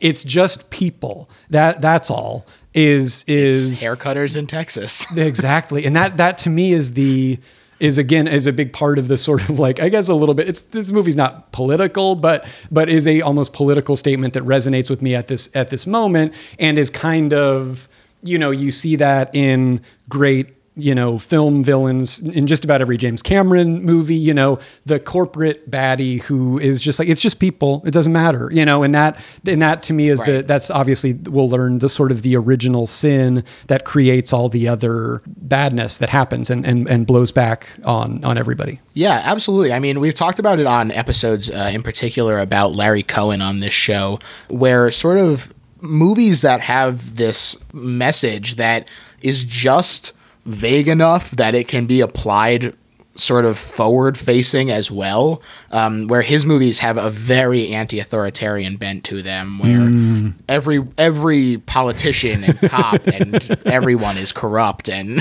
like just such a negative opinion of how everyone is trying to step on the little guy. And so, it's made in the early 70s, and it doesn't matter because these sort of themes still apply to today's society, and that makes it, even if it's not necessarily an overtly like I'm talking about this moment in politics right now, it does feel political because of sort of just the way that our society is shaped right now. Yeah, absolutely. So I think that it's really interesting. And I agree with you. I think the fact that it's weirdly the fact that it's so kind of general that allows it to exactly what you said, that allows it to still kind of resonate today. Absolutely. Is you know, it's great. Yeah, it really is. And the hits just keep on coming with this movie because in rolls Cantina Barons. Oh my God. She's so great. She's a spiritual medium played by Zelda Rubinstein. She was only on set for 6 days, but what a performance. She Absolutely. just totally owns the screen when she's on it. Super iconic. She says that the ghosts inhabiting the house are not at rest and they're attracted to Carol Ann's life force, and that her light is a distraction from the real light that would let the spirits cross over, and that Carol Ann is being held there by a dark presence she refers to as the Beast to stop them. And I mean, God, just the minute she's like, it's the Beast, and you're like, oh my God, what? Like, is it just a demon? Is it the devil? Like, who knows? Oh man, it's just great. Yeah, and there's so much. Again, this is such a testament to her as an actress, but also just a testament to execution in general, because you see this done in horror movies and in sci-fi movies and stuff all the time, the exposition dump, because that's all that's going on here is just her sort of literally reading the room and then kind of just delivering her sort of, here's what's literally going on in this thing that we cannot see. And it's so tonally effective. It's so, you know, the way it's delivered is just, it just sells it, and it just makes it so much scarier. And that's when I was saying earlier, what I was realizing rewatching it this time, that it's like, this is the rare movie that does not get less scary as it explains things more to you. It somehow finds a way to still find new levels of being scary. And it's all down to this moment, I feel like, in the way she unfolds it, where she, you know, she's like, to her, it's just another child or whatever. So you're like, what could be scarier than that? You know, like that idea that it's like, oh, she wouldn't know the difference. It's just another kid, to her is just so effective. The level of deception there. Yeah. You know, and also too, not to get, I don't know, whatever, or I guess to get something, but like, you wouldn't, again, it's corny to say you would never see this in a movie today, but like the idea that so much of this is anchored by these two older female actors who, you know, are so different, but are both allowed to be themselves and to be completely different characters, and are so effective in so many different ways, but are kind of serving some of the same roles, but also very different roles. And they're kind of a team. I don't think you would see that. You know what I mean? Like, sadly, in a movie today, I think it would be like, well, we got this one, we got, you know, so-and-so, and they're going to be really great. And they're kind of holding down the older actress thing, if you even have that. And so I think that it's neat to see, you know, both of these, you know, not 22-year-old female actresses get to like do their thing so completely, and are both so the like hearts of the movie and what's scary about it in many ways, way more so even than a crawling steak. Right. Yeah. They're really given the space to work. And I agree. I think that that's really an admirable thing that they do in this movie. And it, not only is it to the movie's credit, but I think that it benefits the movie immensely because they do just such a great job with it. So, you know, it definitely pays off. And the assembled group discovers that the entrance to the other dimension is through the bedroom closet, while the exit is through the living room ceiling. And for the single listener who gives a shit, this sort of wormhole where the two spaces intersect at the same point is called a Riemannian cut. So there you go. Oh, how about that? And they pass a rope through the portal to enable them to find their way out. And Diane goes in after Carol Ann. But this moment where Diane is like, let me go in after her, and Tangina is like, you've never done this before. She says, neither have you. And she like thinks about it and is like, you're right. Just so good. A really great moment. And she goes in, But Steve, who's the one who's anchoring this rope, doesn't follow the instructions exactly. And so a giant demon emerges from the closet. And this face is just so shocking, the way that it just takes up this entire area out of nowhere. It's so great. And it's quick, too, because Tangina drives it back in. But you know, it's enough that you're shook and things start happening all over the place. Carol Ann and Diane drop from the ceiling in the living room. People are trying to deal with what they've just seen. It's a really hectic moment. Following up what has been up to this point, like you said, a lot of dialogue. It's effective, but it is much more slow paced than sort of this frenetic energy that's sort of unleashed in this moment. Yeah, and it exactly, and it's all. When you think about it, it was so cool watching this because, again, it is like, other than the giant face, you know, so much of what's happening here is like, oh, they had a rope with some wire in it so they could hold it up and it looks like it's emerging from a wormhole, and they got some strobe lights and they have the same mist effect and laser effect going as from the Michael Jackson "Don't Stop Till You Get Enough" video from 1979 or whatever. And it's so effective. It's so effective. And then again, it tricks your brain into being like, this is all they're doing. And so you don't see it coming when there's a giant practical demon head that emerges from the closet. You know, it's so cool. So cool. It really is. And so much, I think, comes from this moment. And I think like in it culturally and the kind of, we're doing a balance of sort of like, yes, there's this demonic weird force, but we're also kind of looking into it with science. And there's this kind of, obviously there were things that predated this that were doing that. But I think it's such a cool, important, neat moment, and tonally and texturally, all that stuff is so cool and helps it feel more plausible somehow. And I don't know, it's just, you know, it again, all my points just lead to, it's great.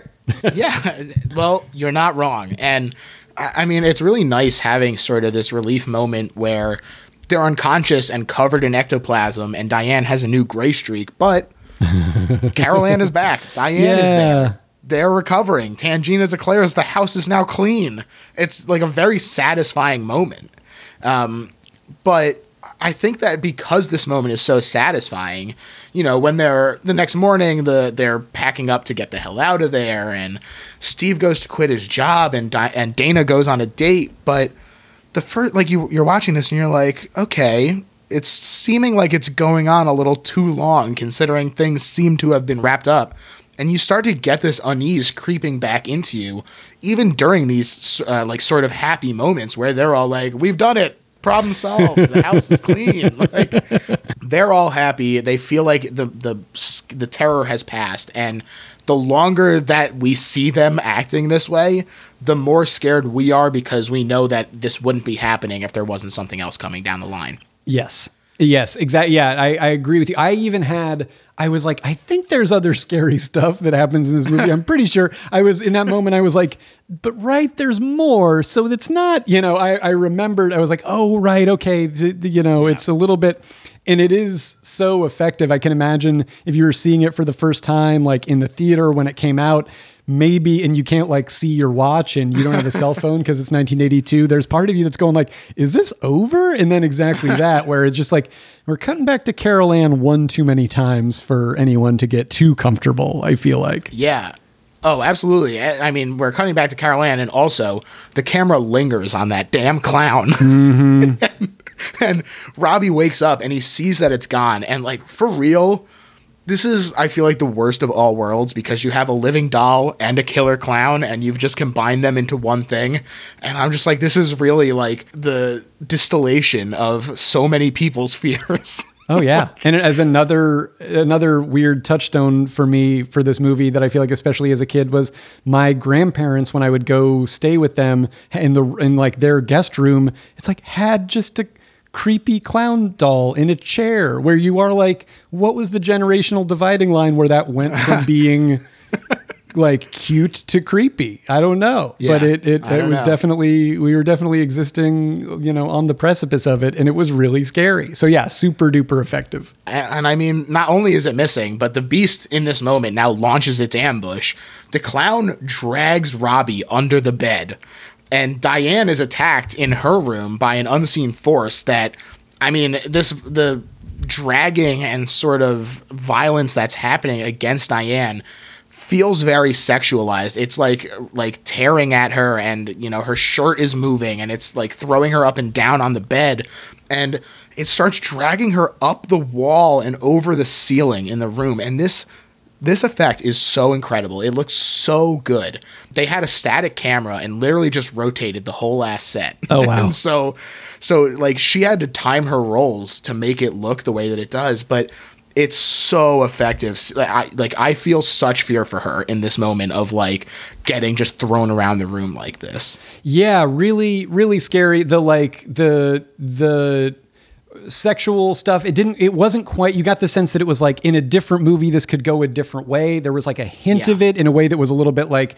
you could feel like if you were seeing it in a theater full of like drunk teens might get a laugh, but you do feel like the intention is for it to be scary and serious and scary to her. And I agree. I think the effect is very, the rolling around the room effect is very effective. And I've seen it several times, and it's still sort of like, you're like, you know, you can figure how they do it. Like we've all seen, or at least people of my age saw the like virtual insanity Jamiroquai, you know, behind the video, making the video, but like, it's still so effective, and she just sells the shit out of it. Yeah, she does. I mean, there's a similar one, and I think one of the Nightmare on Elm Streets, it might even be the first one, but like, you know, this sort of thing, it takes such effort that like, it really just boggles your mind when you're seeing it. Absolutely. And so the beast forces Diane to the backyard, and it drags her into the swimming pool where just corpses and coffins erupt from the ground, and they're like encumbering her in a way that she starts getting like dragged down into the water. And JoBeth claims that the skeletons that attacked her on set were in fact real skeletons. This allegation is supposedly backed up by makeup artist Craig Reardon, who said that the real corpses were cheaper to purchase than plastic ones back in the day, but I could not find an actual quote attribution. So take that with a grain of salt. I mean, yeah, it's they're really scary. They sure are. But what's also interesting about this moment is that not only are they very scary, this claim is what led to rumors of an actual curse on the film, which we'll get to in a little bit. But, you know, it's sort of, it all hinges on this moment. And even if it's just what they told her to like make it more scary for her, it's effective. I think that the idea of it being real skeletons is pretty scary. I think that if I was being accosted by them. Oh, absolutely. And you just think about like, because I was thinking about it just in terms of the character, but like you think about like being in water with corpses, and it's getting in your mouth. It's horrible. It's horrible. Yeah, for sure. Oh yeah. It's so great. It's so creepy. Yeah. And again too, just like the way that this movie kind of takes different slices of the horror pie, where you're getting some ghosts, and you're getting some blood, and you're getting some maggots and some face ripping, and you're getting some skeletons coming up off the ground. It really is like, even though it kind of throws you off at the beginning and being like, Poltergeist actually isn't a haunted house, it's a haunted person or whatever. Right. They are really playing the haunted house theme in many ways by having all of these different types of scares throughout, I think. Yeah. And I think it's also interesting that so many of the scares happen in different areas of the house. Yes. Like a haunted house, you know, you sort of move from area to area, and you get a different jump in each different spot. So I think that is a really interesting point as well. And she's screaming in this pool, and she's trying to claw her way out, but thankfully, the neighbors hear her. They despite having, not been on the best of terms, they help her out. She manages to climb out of the pool, and she goes back to the house. And I really like this moment as well, where the hallway stretches as she limps and then runs down it in her rescue attempt. I mean, that's an effect I can always get behind. I love impossible geometry stuff. One of my favorite books of all time is House of Leaves. It's absolutely incredible. It's so scary. And basically the idea of like a house being bigger on the inside than it possibly could be when you look at it, like something about that just really chills me. Yes. Oh, absolutely. It's so, it's great. And again, it's like the most classic little effect, but it works so well in this moment. Absolutely. And she makes it down the hallway. She bursts into the children's room and she finds that this closet has become the gaping maw that you sort of alluded to earlier, trying to suck the children in as revenge for foiling the plan. And looks great. Totally practical. Just looks absolutely spectacular. No kidding. And I mean, I think if people haven't, I think if anybody's listening to this, they've probably seen the movie, but I was obviously like, I like the TV show Stranger Things, but if anybody likes the TV show Stranger Things, you have to see this movie because it is obviously Stranger Things really very proudly wears its kind of 80s Spielberg-y influences on its sleeve. But I was even, having seen this movie a lot and having seen Stranger Things, very like, so I was surprised by how much it directly is, referencing Poltergeist and a lot of the visual language and the sort of creepy, weird biological elements that start to occur with the portals and stuff and the other side and everything, or the upside down in Stranger Things case, it was neat to see that. And just really effective effects work on that sort of creepy, that production design is just so effective and cool and still looks great. I totally agree. And this moment that you mentioned in the photo happens where she's rescuing the children, she's holding on to them. It's a really nice moment of teamwork, making the dream work there as they all hold on to each other and they escape to the outside only to have more rising coffins and rotting corpses. It continues in their house, their yard, throughout the neighborhood. It's really scary. Again, this sort of reminds me of The Invitation, where like it's scary enough when this happens in one isolated spot. But then when you realize that this is happening all over the neighborhood, and by extrapolation in The Invitation, all over the world, the country, whatever the hell it is, it's really like that quick scaling up of the problem, I think, is very effective in being like, oh, this is a big damn deal. Oh yeah, no, for sure. And the feeling that you have nowhere to go, like it's not just if I can get out of this one haunted area, I'll be okay. Exactly what you said. It's just cool. And then I think too, the sort of my like, I guess kind of sci-fi brain just immediately goes to like, what happened afterward? What was the explanation? What was the official take on, who, how did this real estate company justify this? Because like jets of flame are shooting out the house. That's the thing. There's a literal pillar of flame. The house, also the house eating itself. Sorry, maybe I'm getting ahead of it, but it's so effective. Yeah, well, so basically all that happens in the interim is that this moment that you sort of mentioned earlier where Steve confronts his boss about realizing that rather than actually relocating the cemetery for the development, they just moved the headstones and left the bodies there. And so this moment of realization is not only delivered very effectively, but when we realize that's what's happening as well, you're like, it's just so like, oh my God, cutting corners. Of course, like this is like a business thing that like, it just all really, I feel like clicks together in terms of like realizing what has happened to this family. Yes. Yeah, I can't. I mean, I don't even know if I ever watched it without knowing on some level the sort of you move the headstones, but you didn't move the bodies, meme almost. But yeah, still so effective and just in that moment and very satisfying. Getting to see Craig T. Nelson kind of stick it to the boss in that moment is super fun. And then I think also too on a screenwriting level, it's like it's not the kind of thing that I don't think you like need to fully for it to click in consciously. Probably better if it doesn't, but just like thinking about it, since we're overthinking it for a podcast, and that's what's fun about it. seeing at the beginning when there's the sort of initial poltergeist attack and the family, by design, because the poltergeist did this, scatters in a million directions.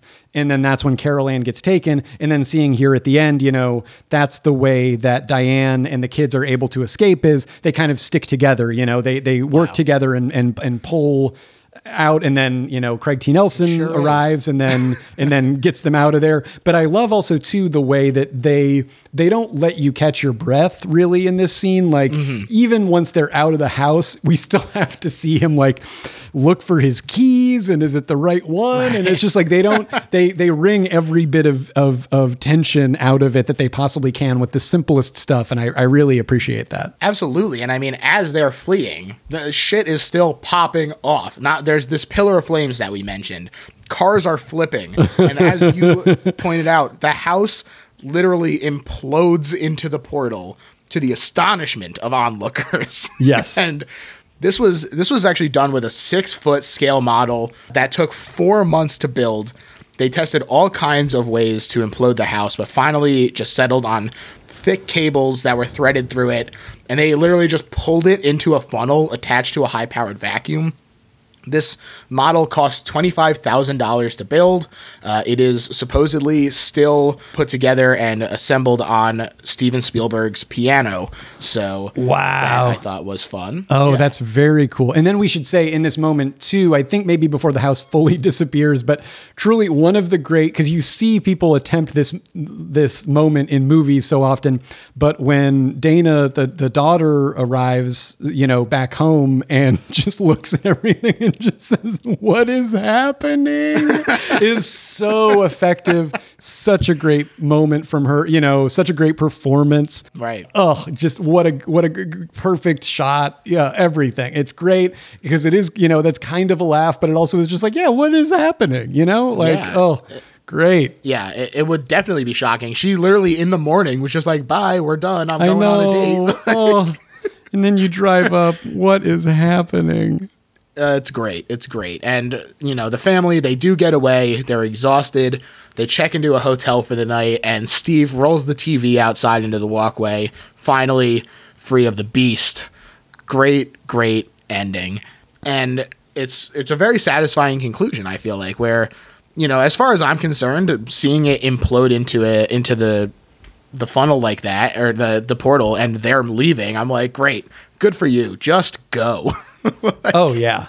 And the way they're all so tired is just so believable. You just buy it. You're with them. You feel that. And yeah, great last shot. I think that's one of the, even though there's been many year gaps between me seeing this movie, I always remember that shot. It's so great. And it is kind of, again, like I said, I think this sort of like anti-TV social commentary could be a little bit overstated in this movie, but such a perfect little through line, to start with the TV signing off and then to see him push. It's perfect. It's the kind of thing where as a storyteller or a screenwriter, you're green with envy at that idea and at that execution, and that it worked. Absolutely. That it's not silly and over the top. I agree. I think that it's a nice cap. Oh, and then I watched this time when I was kind of gathering my thoughts after I was finishing watching the movie. I let it play through to the very, very end, and there isn't a post-credit stinger, but there is something that I found to be much creepier, which is when you get to the end of the credits. Do you know what I'm talking about? Yeah. They laugh, right? Oh God. Yeah. There's like creepy. So it's like this cue from the movie where it's like everything's back to normal and it's from the beginning of the movie. And I think it's called like Carol Ann's theme or something. And then, there's all this like a lullaby kind of thing. Creepy little kid laughing at the very end. And it goes on for a really long time. Yeah, it's very creepy. And I think that not only does that creepy sort of lead it going out, like I said, there is this supposed curse that surrounds it where, it's the spookiness sort of leaps off the silver screen. There are a trio of untimely deaths associated with this movie. Dominique Dunn, who plays Dana Freeling, was strangled by her former boyfriend in the driveway of her house a few months after the release of the movie. Really brutal. She was declared dead 5 days later because she was actually brain dead first. Really just awful stuff. Heather O'Rourke, who played Carol Ann, died at just 12 years old after developing a bowel blockage. And she died despite having no prior symptoms of this. She was diagnosed with stenosis of her intestines, which is kind of like when the intestine itself like narrows, and that's where the blockages come from. But this is a congenital disease, and at 12 years old, you would think that she would have exhibited some symptoms prior to that, and so doctors are really kind of baffled by this sort of out of nowhere disease. And then this continues to strike with the bizarre deaths as recently as April Fool's 2009, although this is not a joke. Lou Perryman, the guy who sticks his head in the window and drinks the coffee, was killed with an axe by a 26-year-old in Austin, Texas. Oh my gosh. Yeah, just like all of these violent or unexpected deaths that are associated with it has definitely led people to sort of view the movie itself as like a cursed production, which I think is interesting. It's definitely unfortunate for all these people. I would certainly rather them have not died, but it does sort of lend this interesting aura to the movie. Yeah, I mean, I definitely heard about it. It is, it's so super, super sad, and also is the kind of thing that it's genuinely scary because it's a scary movie. So it kind of like it is, and this dealing with the unknown. Exactly. It's so much of like, well, it's probably nothing, right? But yeah, no, exactly, and it. Yeah. Oh, yeah. I just put that together when you were talking about the Dominique Dunn. I was aware that she had been murdered, and then I just put that. I don't know how I forgot about that, but yeah, horrifying. Yeah. Sure is. At the end of the day, it's an incredible movie. DC, this is now the part of the show where we sort of summarize what makes this the best horror movie ever. And so I'll let you kick it off for us. Really just sort of we just bring it all into a quick little list of why this is the best for us. Sure. I've expounded at length, so I'll try to be as quick as possible. I mean, I think, obviously I'm not breaking any new ground here, but when horror movies can take the mundane and make it scary, that's obviously the scariest because we are the most steeped in the mundane every day. And this movie does that over and over again. And the way that it kind of uses the haunted house genre to sort of make every part of this very...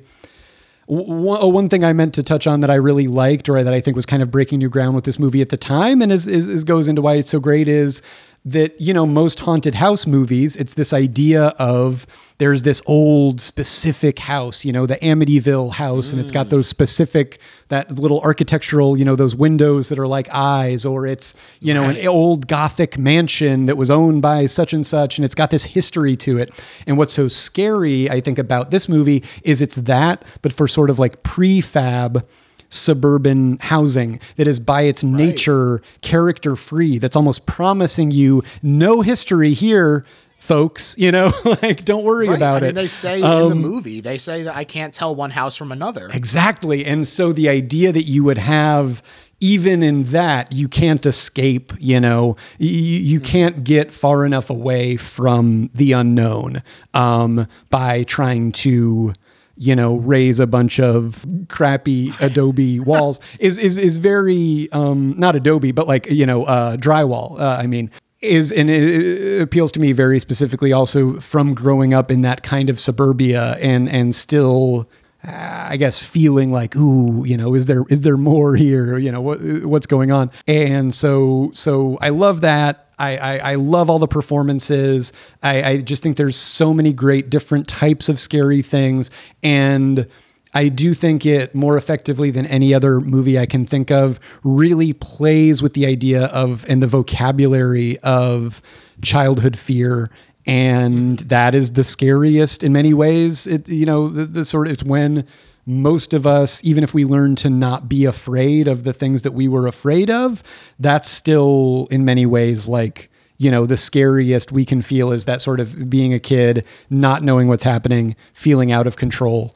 And so is super duper effective and just well shot, well scored. All the ticks all the boxes, 10s across the board. And also you could show it to a particularly, I think, like if they're ready for it, 11, 12, 13-year-old, because again, it's not super duper R-rated, crazy, gory. It just is like right on that edge of tipping between childhood fear and adulthood fear. And also just all the mortality stuff I think is super great, super well treated, and in many ways is dealing with some of the most elemental fears possible. So for that reason, Poltergeist is the best horror movie of all time. I think that you've sort of touched on something really interesting in the idea that you could show this to someone who's maybe a little bit younger, because I think it's so fascinating that this is an effective and satisfying horror movie with a body count of 0. Yes. Nobody dies in this movie. That's a great point. Which I think is, like, I can't think of anything else that does that, even just by virtue of, like, usually there's one to establish stakes. And this has a very real fear that it just permeates the whole movie, but it doesn't rely on this. There's no one who feels like they were just shunted into the script to provide a body. These are characters that we grow to enjoy spending time with.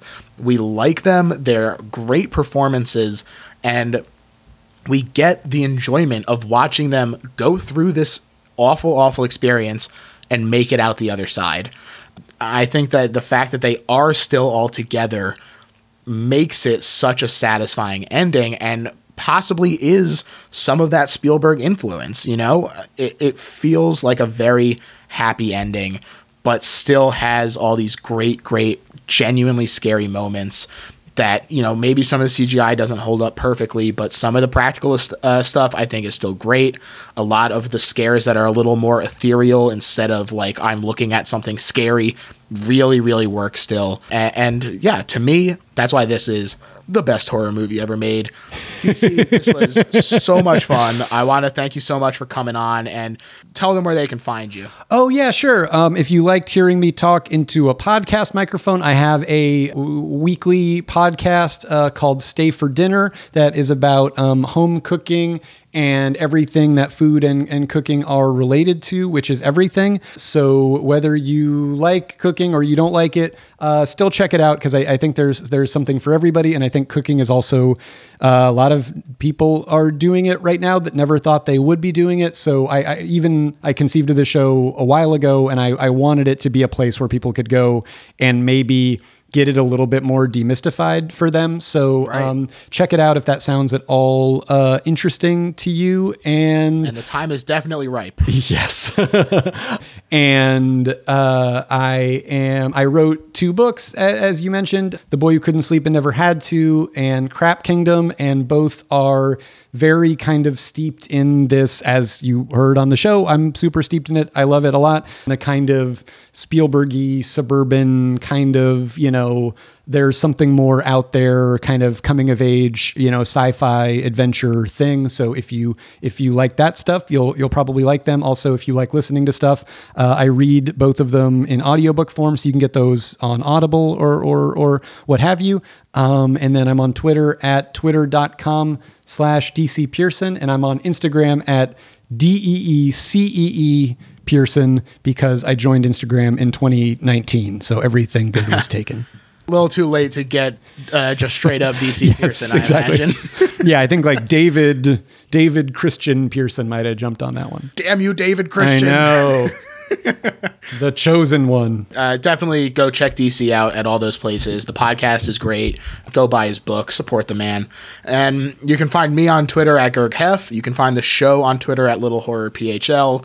But we also have a website now, littlehorrorphl.com. You can find the show itself on there if you don't feel like listening to it on a podcast app for some reason. But you can also find all the links to all the social places. You can find a link to the store there. And so go check that out. And if you're enjoying the show, please leave a rating and a review on iTunes, because it really helps us out and it gets it in front of new ears, which is always lovely. So that would be great. That's it for me. DC, I want to thank you again for coming on. And, my pleasure, man. Thank you for having me. Yeah. All right. Bye, everyone. Bye.